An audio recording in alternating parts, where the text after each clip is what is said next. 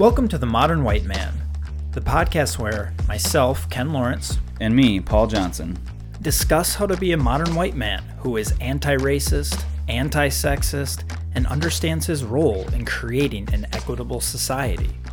We unpack our identity as white men by having honest, open, and sometimes difficult and uncomfortable conversations about being a white man, where we come from, our place in today's society, and roles to play moving forward as allies, leaders, and individuals who care about creating an equitable society for all.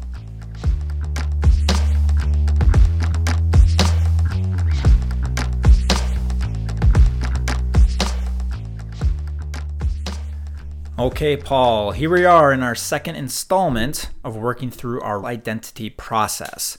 We are in that critical first step of understanding the history that led us to our current racial ecosystem in the United States. Yeah, last episode we covered a lot of ground. We discussed the origins of race, and of course with that, the creation of the racial hierarchy, how that came over to the American continent during the founding of our country, and then the impact of that on the creation of our Constitution and this institution of slavery. And of course, we talked about and couldn't deny the fact that it was all white men in that room when we founded our country. So covered a lot of ground, excited to cover more ground in history. Let's continue this process of connecting our history to today, and we'll pick up right where we left off. The Civil War is, of course, a defining event of our country. 620,000 American soldiers were killed. That is more than every other U.S. war combined. And the divisiveness that caused that had to be as powerful as possible. That divisiveness was also present when rebuilding the country after the Civil War. So let's go through the main events that led to the Civil War to best understand what that divisiveness was, because it has ramifications that resonate today. All right, so as you said, where we left off is after the Constitutional Convention. We have this new country, everybody ratified after all of those compromises. And now the United States is expanding rapidly. So we are settling westward, and with that, creating new territories and eventually new states. And I want to pause here, Paul, for a moment just to put a caveat in here. There could be a whole podcast series on westward expansion, the idea of manifest destiny, and the impact that it has had on indigenous people. For the sake of this podcast, we are going to do a high-level lead up to the Civil War and the main policies that led to the war, not doing that justice. The policies that are eventually created are focused heavily on free slaves and blacks, as we will discuss, but had an impact on all people of color, including indigenous people, Chinese in the West, Native Mexicans in the South. I just want to be sure to put that caveat in there that we are not going to discuss each one in depth. Okay, so we are expanding westward rapidly. And as you'll recall from our last episode, slavery and race tensions are already high between the different states, and it has become geographical. So as we get into the 1800s, the Industrial Revolution begins, and it happens in the North. So the North becomes a commercial and manufacturing economy. The Southern states' economy remains based in agriculture and farming, and with that relies heavily on the institution of slavery. As we are expanding westward and creating new territories and states, the question is, are the new states going to be free states or slaveholding states? So as we move through the 1800s, this debate over slavery is becoming more and more fierce. You're beginning to see staunch abolitionists, those who want to abolish slavery, and the efforts start to become more structured. So abolitionists, they included white men, such as William Lloyd Garrison, who was a really famous journalist at the time, and different congressmen and senators.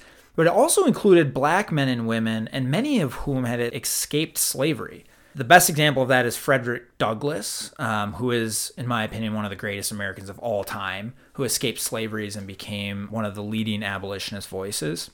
So as this abolitionist movement gained momentum, the friction between the two sides became increasingly intense.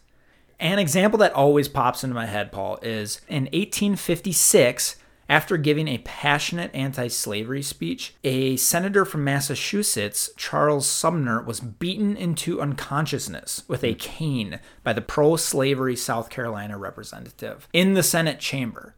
So whenever people are like, it's never been more divisive than today, or divisive or divisive. I don't know that I think both works. Okay. It's never been divisive sounds a little bit more, refined. Yes. That's where we're going. That's all that we're going for here is refinement. So. Yes, exactly. Yes. We want to be as perfect as possible. Like I said last episode, thrival. Just like that. Yeah. We got to continue that. Yeah. Whenever anybody says, it's so divisive today, I'm always like, okay, well, nobody's at least beating anybody to unconsciousness in the Senate chamber. So as these new territories are being formed and applying for statehood, the northern states and abolitionists opposed the expansion of the institution of slavery. And the South thought it was constitutional for states to decide for themselves. So we have a series of compromises, once again, that aim to keep the peace between the two sides. So the first one we'll mention briefly is called the Missouri Compromise in 1820. It admitted this new state, Missouri, as a slave state, but the compromise is that they broke up Massachusetts and made Maine a free state. And a part of that was that with the exception of Missouri, slavery would be banned from anything north of the imaginary line which ran along Missouri's southern border. So that didn't make everyone happy, but it kept the peace for the time being. Then the Mexican War happens from 1846 to 1848. This is another event that has had huge consequences that I feel like is pretty overlooked. So this is straight up manifest destiny. Quickly, the idea of manifest destiny is that the United States had destiny, like a divine destiny, to spread across the continent to the Pacific Ocean. So the president at the time, James K. Polk, tried to buy a bunch of western land from Mexico, was rejected, so he simply instigated a fight and our military marched through Mexico. This war resulted in nearly all of present-day California, Utah, Nevada, Arizona, and New Mexico. Mexico lost about 1/3 of its territory in this war. So, new territory, new states, new disputes over slavery. Time for another compromise. So the Compromise of 1850, this is a big one. It had a few different parts. It admitted California as a free state. It permitted slavery in Washington, D.C. It left Utah and New Mexico to decide for themselves. It defined a Texas-New Mexico boundary and made it easier for slave owners to recover runaway slaves under a revised Fugitive Slave Act. So you remember the Fugitive Slave Act way back in 1793 that we talked about last episode as part of the original Constitutional Convention. Well, this one was reinforced and went further to compel all citizens to assist in the capture of runaway slaves and denied enslaved people the right to a jury trial. Okay? So 4 years later, as tensions are mounting as the years go by, in yet another dispute over the Kansas territory, the Kansas-Nebraska Act is made. So that split the territory into two new states, Kansas and Nebraska, and left both to decide the issue of slavery for themselves.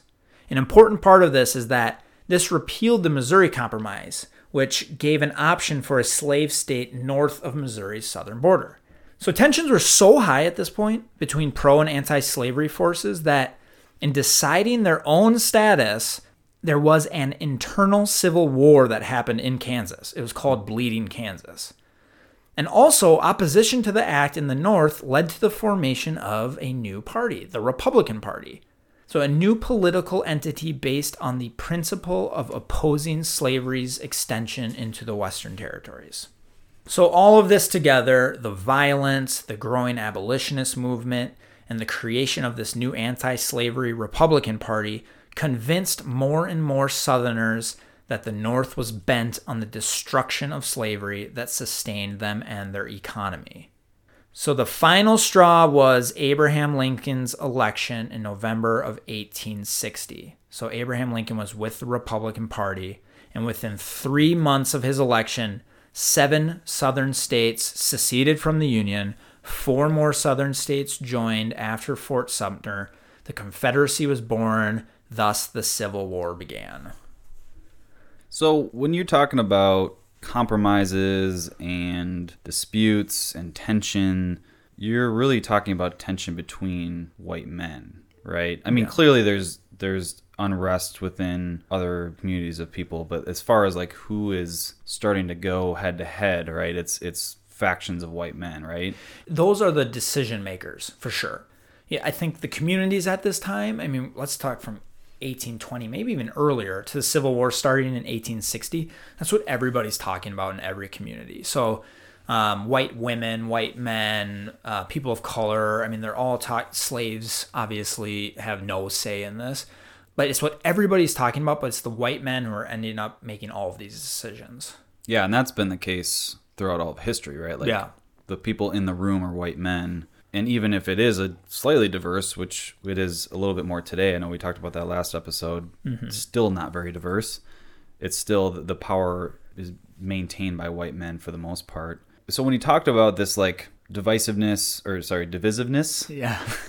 and tension between abolitionists and slaveholders, was it really about slavery? Was that really what especially abolitionists were about, or is it really about power? In this case, I think you can link power to everything, but I would say it's about slavery. I mean, at the end of the day, the South's power, you could say, and economic livelihood came down to slavery. This whole struggle up until the Civil War is revolving around slavery. You have these abolitionists who are saying, you have a lot of them saying it's an immoral institution. Like, our country cannot, even those who are saying, South, you can keep it. We cannot have new states be slave states. It's all about the slavery. But with that, it is all about the South's power. And from their point of view, if slavery's gone, they're individually losing that power. Those at the top of society are never going to have the same type of livelihood that they could have. So I think it's power, but all of the debates are around slavery. You know, what interests me is that, you know, white men have been showing up throughout history to be anti-racist or anti-slavery. So it's not like there's never been white men showing up to say, like, this is wrong. Like, we are treating these other human beings wrong. And, you know, all of this build up to the Civil War clearly shows that there's almost like it's of course not that clean, but a 50-50 split, right? Mm-hmm. But today, I don't know, today it doesn't feel that way. It doesn't feel like a 50-50 split. You and I are obviously working to be anti-racist, and we clearly see what's wrong right now, but at least within white men, right? Like, that identity, like, I feel, and you probably feel too, a little bit alone, right? Like, yeah. Where are all the other white men? Yes. Whereas, like, I'm listening to you and thinking about that, like, there was a war that was pretty even on both sides, right? So it doesn't feel even today, right? Like, so I don't know. It'd be interesting to figure out, like, what happened over time, or if that's just a false perception I have about what's happening today. But it feels like there was a little bit more of a people power back then, I guess. That's interesting because it was the topic of the day. And yeah, it's almost like there's more focus on this issue back then because it was so visceral and there was an institution. Whereas racism today isn't so clearly defined for white people. It is for people of color who have to live through it every day. But if you're a white man, one of the reasons that I want to have these discussions, I want white men to have these discussions, is that you can go through life as a white man and you can hear about racism, but you can go through without ever really digging into it and without ever really understanding it. So that's interesting because I think you're right. There was this big battle going on between white men, but it was like staunch anti-slavery as an institution. Once slavery ends, it becomes more abstract. It's not such a visible thing that you can easily say, hey, that's wrong. You have to do a little bit more work for it. Yeah, I absolutely agree. And especially when there's significant moments of change, things like, of course, going back to the Civil Rights Act, I'm sure a lot of white men and white folks in general are like, oh, good, it's all good now. I can go back to my normal life and not think about it. And clearly that wasn't the case. You know, more recently, Obama became president. Oh, yeah, okay, we're post-racial now. And yeah, racism, it changes and it transforms and it gets more subtle and surreptitious every day, right? So it's hard to see. But I almost feel like this may sound like really dramatic, but like we're building up to a war, because you have like a lot of white men who are arming up and they're saying that it's about a tyrannical government, but there's also this, history of white people protecting their property from black people. There's white people who want to keep black folks in their place. And so it feels like there's a divisiveness that's happening today that's building up. And I hope it doesn't go to war, but it doesn't. It feels like there is a very, we're in a very polarized society today. Yeah, and I think a word that jumps to mind as you're saying that is disenfranchisement, where when people feel threatened or feel disenfranchised, they do have that kind of call to arms type of mentality where it's like we have to defend our livelihood. And I think that it was happening in the early 1800s with the South, who knew that if slavery was gone, they were going to be more disenfranchised and they weren't going to have that power status. And I think you see that today, where let's use a well-cited profession as an example of this is farming, where farming used to be such an important part of our economy and society, and it was very much like a connecting profession, and because of different advancements in technology and all these things, farming is still a great profession, but it doesn't have the same type of influence that it once did.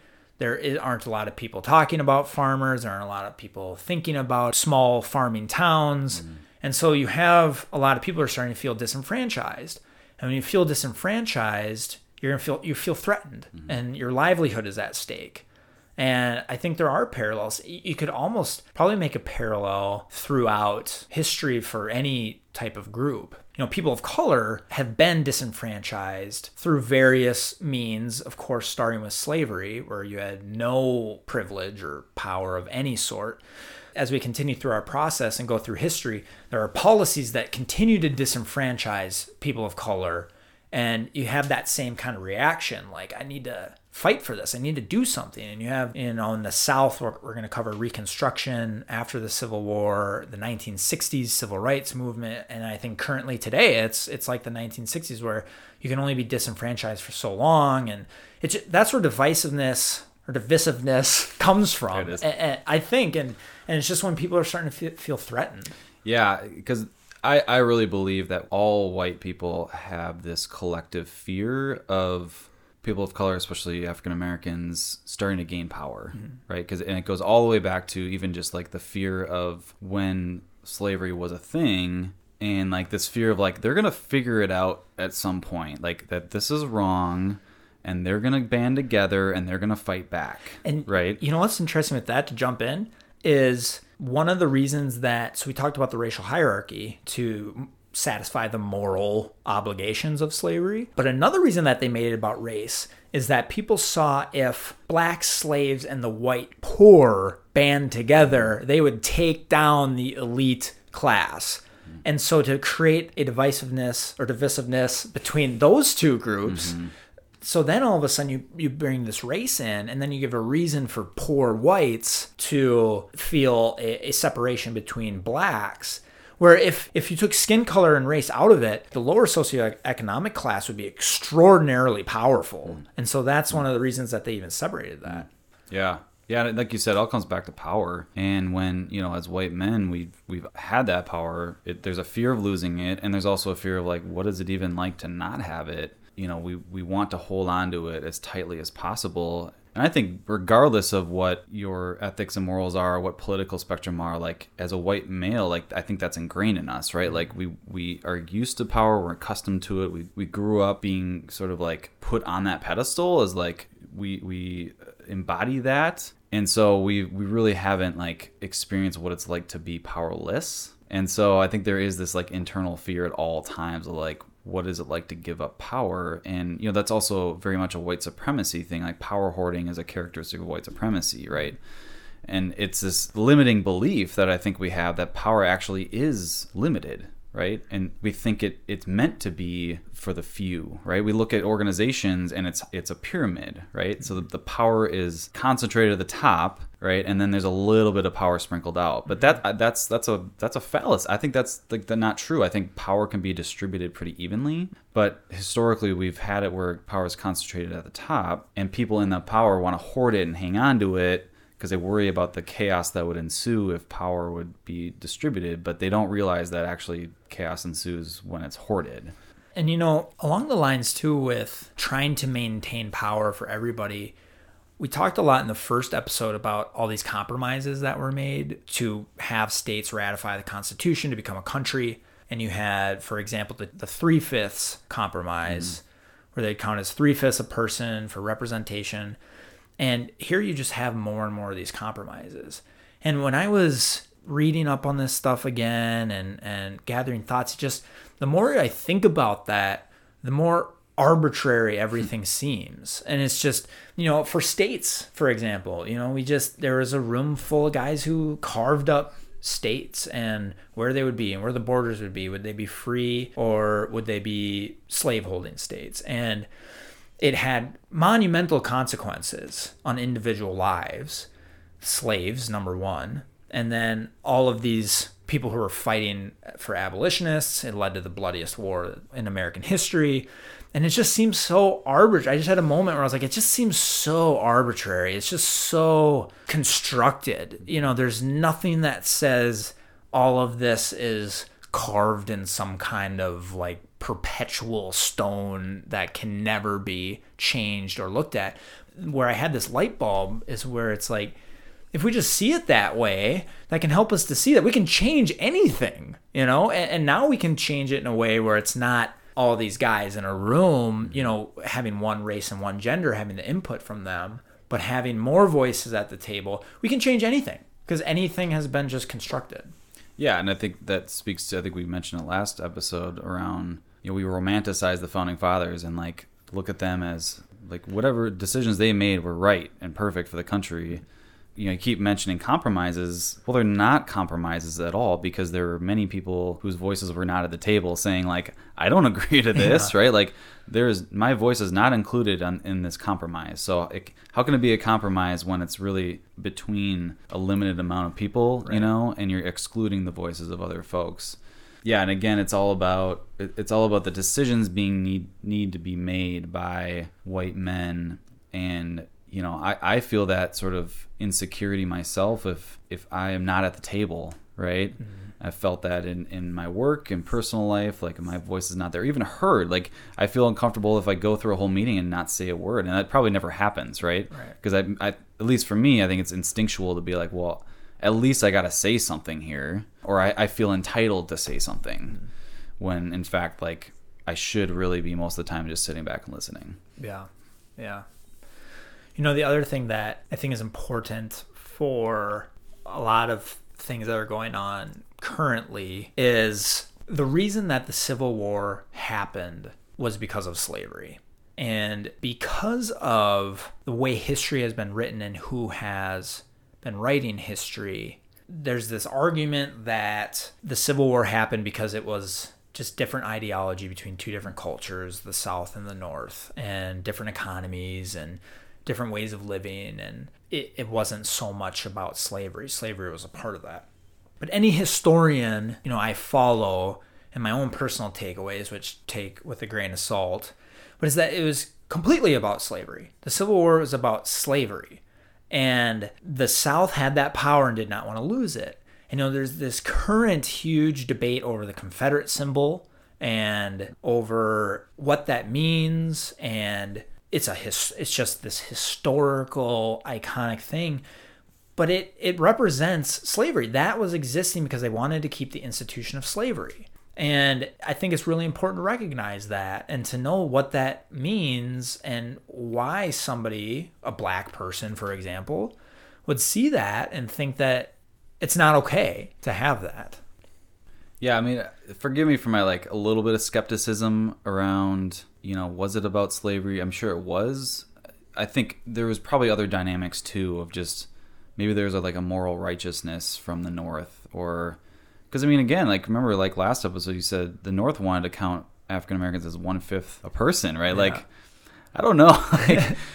If it seems a little bit of a contradiction, right? You say you're anti-slavery, which you could assume that means, oh well, you're anti-racist, right? But then you want to count an African American as 1/5 human, and that's very racist, right? So, and again, humans are dynamic and messy. It's not perfect, but I wonder if, it's my own like internal skepticism of the intentions of white men, right? To like, yeah, they say they're going to start a war on slavery, but was that just a way to like kind of slap a label on it and say, but it's really about we want to show up the South or like get control over the South. I don't know. I'm just kind of like talking out loud, but like I'm just wondering if there's ulterior motives, something buried underneath. Yeah, I think probably for a lot of these guys, like we talked about last episode, the North was far from perfect. There were no slaves in the North. Why weren't they granted full citizenship and could serve in Congress and the Senate? Like, that didn't exist in the North either.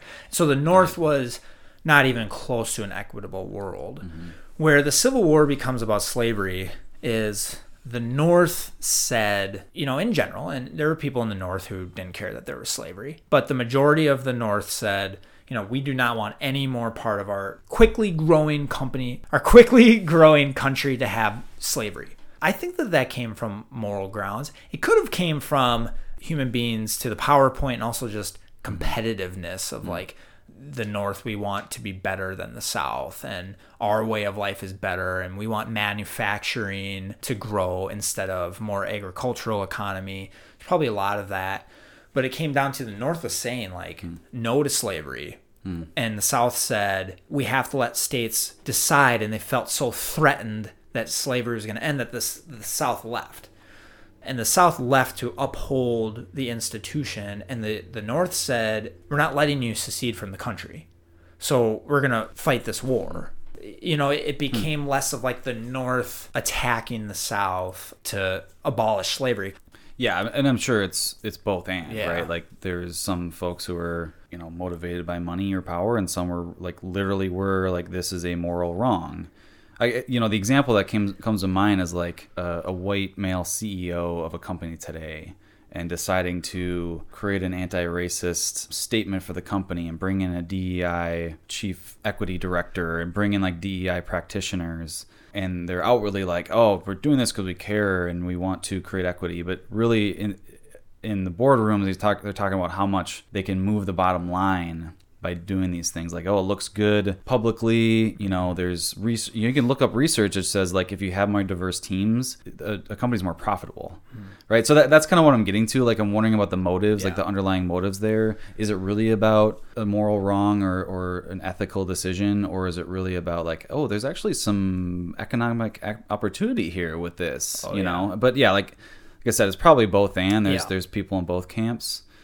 I think you're right. Yeah. And I want to give credit to the abolitionists of the past who, like this guy, this Charles Sumner from Massachusetts, who gave this fierce anti-slavery speech. There were guys who were saying slavery is an abomination, that you have human beings in bondage. All races are created equal. That existed at this time. And I want to give those guys credit because they were obviously way ahead of the times. Thaddeus Stevens is another example of a guy who gave these fiery speeches about like everybody was created equal under God and our country is immoral and will be immoral forever if we have this institution. So I think you're right, it's both and, but we would not have had a civil war had slavery not been the underlying issue. But again, you're right, like the North there weren't CEOs with, of companies with black people at the time in the North. There weren't representatives of black people in the North. They weren't granted full citizenship. They couldn't vote in the North. So, it wasn't this holy land of equality. Yeah, I gotta give credit to Charles Sumner though, because probably canes back then were probably made of like balsa wood. So like it probably took like 2 to 3 hours to beat him unconscious. Like he really took a beating. So that dude, he was pure. I'll give him credit there. That's right. So the Civil War lasts for 4 years. From 1861 to 1865. And we're not going to discuss the war in detail here, but there are 2 events we do want to highlight for our purposes during the war. The first is the Emancipation Proclamation. So we all know this. It was declared by Lincoln in September of 1862, ratified on January 1st, 1863. why that's important is that it was in the middle of this really bloody civil war, like right in the middle. So as this war is raging on, and many people thought the North was going to wipe out the South immediately because they had more resources and manufacturing, but it just made it clear in the first couple of years this was going to be a bloody, long affair. So Lincoln makes this Emancipation Proclamation during the war. And the other part is that he made this before his second election. So before he went up for re-election, which I feel like politicians wouldn't do today. But he was like, I'm going to, I want this. And if people vote me in, that shows that the people want this still. And if not, then maybe they don't want it. So then Lincoln is re-elected after making this proclamation. And in 1865, the end of the war is beginning to be in sight. On January 31st, that is when Congress passed the 13th Amendment that abolished slavery for good. So this was a genius piece of work by Lincoln. Remember, the slaveholding states had seceded from the Union, so they didn't vote on the amendment. The amendment barely passed as it was, and it obviously never would have passed had the seceded states been present. So now when the Civil War ended, in order to be admitted back into the Union, they had to re-ratify the Constitution, which included the 13th Amendment. Have you ever seen the movie Lincoln with Daniel Day-Lewis? I have not. I love Daniel Day-Lewis. I watched There Will Be Blood like twice in a row because of him. Like, he's an incredible actor. He is, and he won Best Actor for Lincoln. This came out maybe in 2012, I think. And it is incredible. The movie Lincoln is all about passing the 13th Amendment, which is really good. And it shows like how difficult it was to abolish slavery for good. So that happened at the end of January 1865. Move up to April 9th, 1865, Robert E. Lee's Army of Northern Virginia surrendered to the Union General Ulysses S. Grant at Appomattox Courthouse, effectively ending the war. There were still a few Confederate armies that had to surrender, the last being in Texas. Once Lee surrendered, that is essentially the end of the war. Only 6 days later, Abraham Lincoln is assassinated. So on April 15th, 1865. So at this critical juncture in what is to be the toughest and most consequential transition in our country's history, in ending the Civil War and bringing this extremely divided country back together as one, the greatest leader we have ever had is assassinated. I am an incredible Lincoln fan. He's my favorite historical figure ever. And it's hard to play what ifs with history. You don't really want to do it, but it's interesting to do so. That's my number one what if. Is what if Abraham Lincoln was not assassinated? Because as our country is being reformed in the post-slavery world for the first time, in steps Andrew Johnson, a Democrat. Remember, Lincoln is a Republican. So in this back in the day, you never would do, obviously. But on his ticket was a Democrat from Tennessee. They only put him on the ticket to reunite the country. He steps in as a Southern sympathizer, and I'll save my feelings for Andrew Johnson for next time when we start talking about Reconstruction. But essentially, our nation is reborn. Instead of having Lincoln leading us through this, we are having Andrew Johnson lead us through this extremely difficult transition. So you and I have traced the impact of race and slavery from pre-Revolutionary War to its eventual abolishment after the Civil War. And it is so consequential that only the bloodiest war in American history could get rid of it. That's the only reason that slavery was going to ever leave this country. One of the founding fathers, I want to say it was John Adams, I could be wrong, said our country will never get rid of slavery without a war. So this was foreseen as such an institutional part of our country. So now we have to rebuild. And with that, it's not as if the end of the Civil War ended this divisiveness. Staunch pro-slavery and believers in the racial hierarchy that we discussed, it still existed. And now they're being told the slaves are free and we are going to integrate them into society. Well, they simply did not accept that. They continued to fight against that. And next episode, we're going to start talking about the Reconstruction period, or as I refer to it as, the greatest utter failure the United States has ever had of creating this new post-slavery world. When I hear the 13th Amendment, I immediately think about the documentary.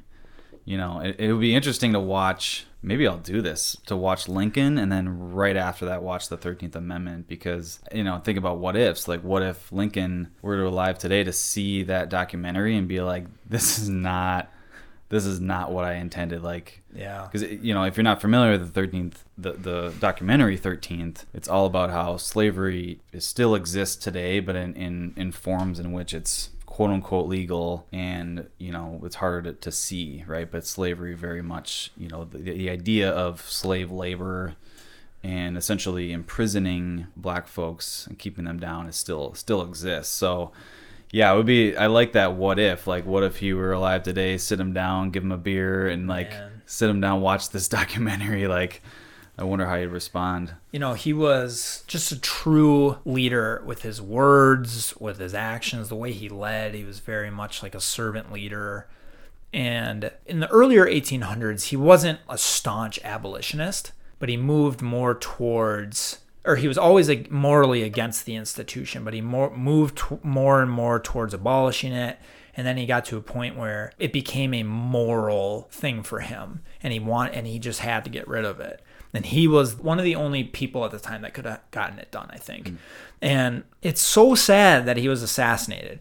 I mean, you think about the power of slavery and how much pro-slavery people, they left the United States of America to create their own country.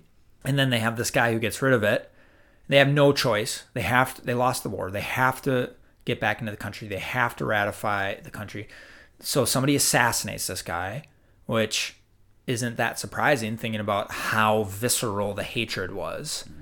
And it is just the saddest thing, because we could have had, you know, the greatest president. We needed the greatest president of all time to get us through the Civil War, to keep our union together, and to get us through Reconstruction. And we at least got one of the two. I mean, if we had a different leader in the Civil War, we could be two countries today. There were a lot of people who were like, whatever, South. Let's talk peace. You can do your own thing. Let's just talk about like trade and all that kind of stuff so we can still remain close.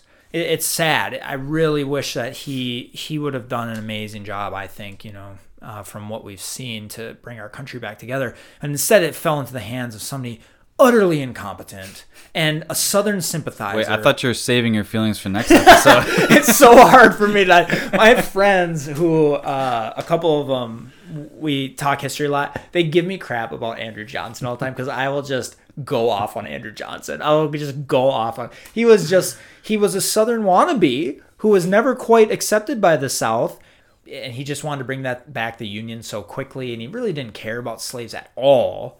And it was just such a shame that was he super short? No. Oh, okay. I thought maybe. I feel like sometimes there's like the short complex thing around, you know, and we could get into that. Like there's so much research around like how even just being tall like gives you, you know, a leg up, but literally and figuratively. Yes. So you're as we've established, the history buff, you know so much more about Lincoln. I don't know much about him. I hear obviously all the good things, but there's also critics of Lincoln, and they look at him and say, well, he didn't do this and he didn't do that. And you said it yourself, like, well, we don't know what he could have done, right? Like, and what he did do, although it wasn't perfect with the abolition of slavery, because as we know, it didn't completely abolish it. The experience, it's not like, oh, no, the experience for black folks in the country was great, right? It continued to be poor. But it does show, like, it's unfair to, like, look at one human being and expect perfection and to do it all. And like you said, it could have been a lot worse. Like, what if he was assassinated, like, 4 years earlier and Andrew Johnson took over back then, right? Like, we could be in a place where there's actually a North United States and a South United States, right? Like, that could certainly be true. But, I appreciate, like, last episode, we look at some of these... Not all of them, right? Like we talked about John Calhoun, like he's just a terrible person, like period. But for some of the founding fathers and the people, the white men who shaped this country, it's important to give them like a fair look, right? Like again, no one's perfect, and we got to think about the context of the time. But they did a lot of great things, and it's interesting to hear, you know, like how difficult it was, like what Lincoln had to go through. The fact that, you know, what's his name got beaten by a cane, you know, like there were white men who were really taking shots, and that makes me believe that it really was a moral thing, because if it was about money or power, they wouldn't want to get beat up for it, right? Like it gives me hope that like there's something inside of white men that like it's there, and like you and I are trying to, I think, bring that out and like make that like the ideal identity for us to develop. So yeah, it gives me hope to hear that about how hard he worked and how, again, not perfect, but did a lot of great things. Oh yeah, and I guess I'm wondering what you mean by slavery wasn't totally abolished. Well, yeah, I guess maybe you can enlighten me on that. I heard something about how there were, like, it was just in the 13 colonies where it was abolished. There were like parts of the country where it wasn't completely abolished.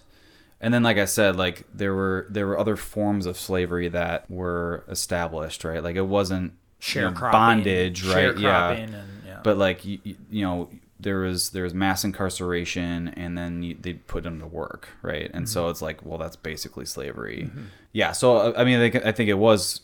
I mean, especially on paper, like it was complete abolishment, but some people took it in their own hands to like, well, we're gonna sort of like quietly behind the scenes continue slavery, right? Yeah. And again, it's not like Lincoln could have seen all that happening, right, or prevent it, but for sure. And when the 13th Amendment passed, every state had to ratify it, or a certain amount. So at the end of 1865, it was ratified, and it was law throughout the land. So every state had to adhere to it. I don't know if you're thinking about like Juneteenth. Juneteenth is celebrated as when slavery officially ended, and it's when the last general went into Texas, the Union general went into Texas later in 1865 and said, all slaves have to be free. It was kind of like the last stronghold. But as far as Lincoln goes, I mean, so it's almost two separate things. So Lincoln did, I would argue, everything he could. He abolished slavery, made it illegal. The institution is gone. He then was preparing to work through Reconstruction. How are we going to integrate black people into society, knowing that the Southern people were going to fight against it? And then, 5 days after the end of the war, 6 days later, he's assassinated. So the part that you're talking about where slavery continued in different forms is 100% accurate, but doesn't have to do with Lincoln. That was, you can start that with Andrew Johnson. Again, I'm going to go on. Yeah. What I'm excited about, I don't know if excited is the right word, but no, you're excited. I am excited. Yeah, come on, admit it. If it's talking about history, you're excited. So what we're going to start next episode is, you're referring, I believe, to the Reconstruction period. If there was one thing in the history of the United States of America that I would want every United States citizen to fully understand, it would be Reconstruction. Reconstruction, it essentially means we're reconstructing our country after the war, both physically, especially in the South, where there was some torched earth type of Sherman going through Atlanta, burning it down. So both physically, industrially, but also what are we going to do with 4 million freed slaves? So how can we integrate them into society? And we screwed that up so badly and eventually abandoned it that led to the Jim Crow South, that led to this mass migration of people of color, black people up into the North. It led to then Northern policies going into play. The black people started having representation in the South, like right after the Civil War. They once the 15th Amendment passed and they were able to vote, they were voting in black people into Congress. There was a senator. There was, in statewide policies. And the South, the white elite, the KKK came up. They fought them back. They started mass lynchings. They started killing. They started fearing. They started attacking polling places. I mean, Reconstruction is why our racial disparities exist today. If at the end of slavery, who knows? Let's say Lincoln had this. I mean, it was a daunting task, a superhuman task. Who was going to bring our country back together, integrate freed slaves? But it could have been done in a way where our world today would be a totally different place, be significantly better. And we just created these policies and screwed that up so bad that suppressed black people and kept them in new forms of slavery, mass incarceration, sharecropping, which we'll talk about next episode, which is essentially you're still doing slave work for essentially no money. I mean, it's incredible what happened. Yeah, I'm excited about that too, because I think it's a great learning opportunity, because, I think you would agree we're in, after the lynching of George Floyd, like we're in a major turning point. Like finally a lot of people woke up and were like, we need to do something. So I feel like it's in a sort of like Reconstruction part of our history or current history. of like, okay, our current state of our country is messed up, so we need to redo it. But let's not screw it up again like we did with Reconstruction, right? So like, what do we need to learn from? Like, what mistakes were made? What did whoever was in charge of it, what did they do? What do they not do? And how do we make sure we don't repeat those same mistakes? That's a great point. Looking at Reconstruction and how we screwed that up, I think is really important. I haven't even really thought about that in the current futuristic type of way, which is what Paul brings to my life. Well, think about even just like defunding the police, right? Like even something like that. Like people are calling for a reconstruction of our criminal justice system. Yeah. And, well, really everything, our healthcare system, our education, all of it, right? Like all the systems are messed up. Like we need to redo this. We need to like dismantle. Dismantle is probably going to be like Merriam-Webster word of the year, right? Yeah. Like you hear dismantle all the time. Okay, let's dismantle, but what does it then look like to reconstruct? Like it's one thing to dismantle something, but it's another to redo it. And so, how do we make sure we do it in a way that is equitable, right? Because we don't want to end up where like all the people making decisions are white men again, right? Yeah, and totally. like making decisions for people, right? And I know it's more diverse than it was before, but I think we can't get comfortable with assuming that like, oh, we're a little bit better off now, so I think we're on the right trajectory. Like I think we need to be really careful. Yeah.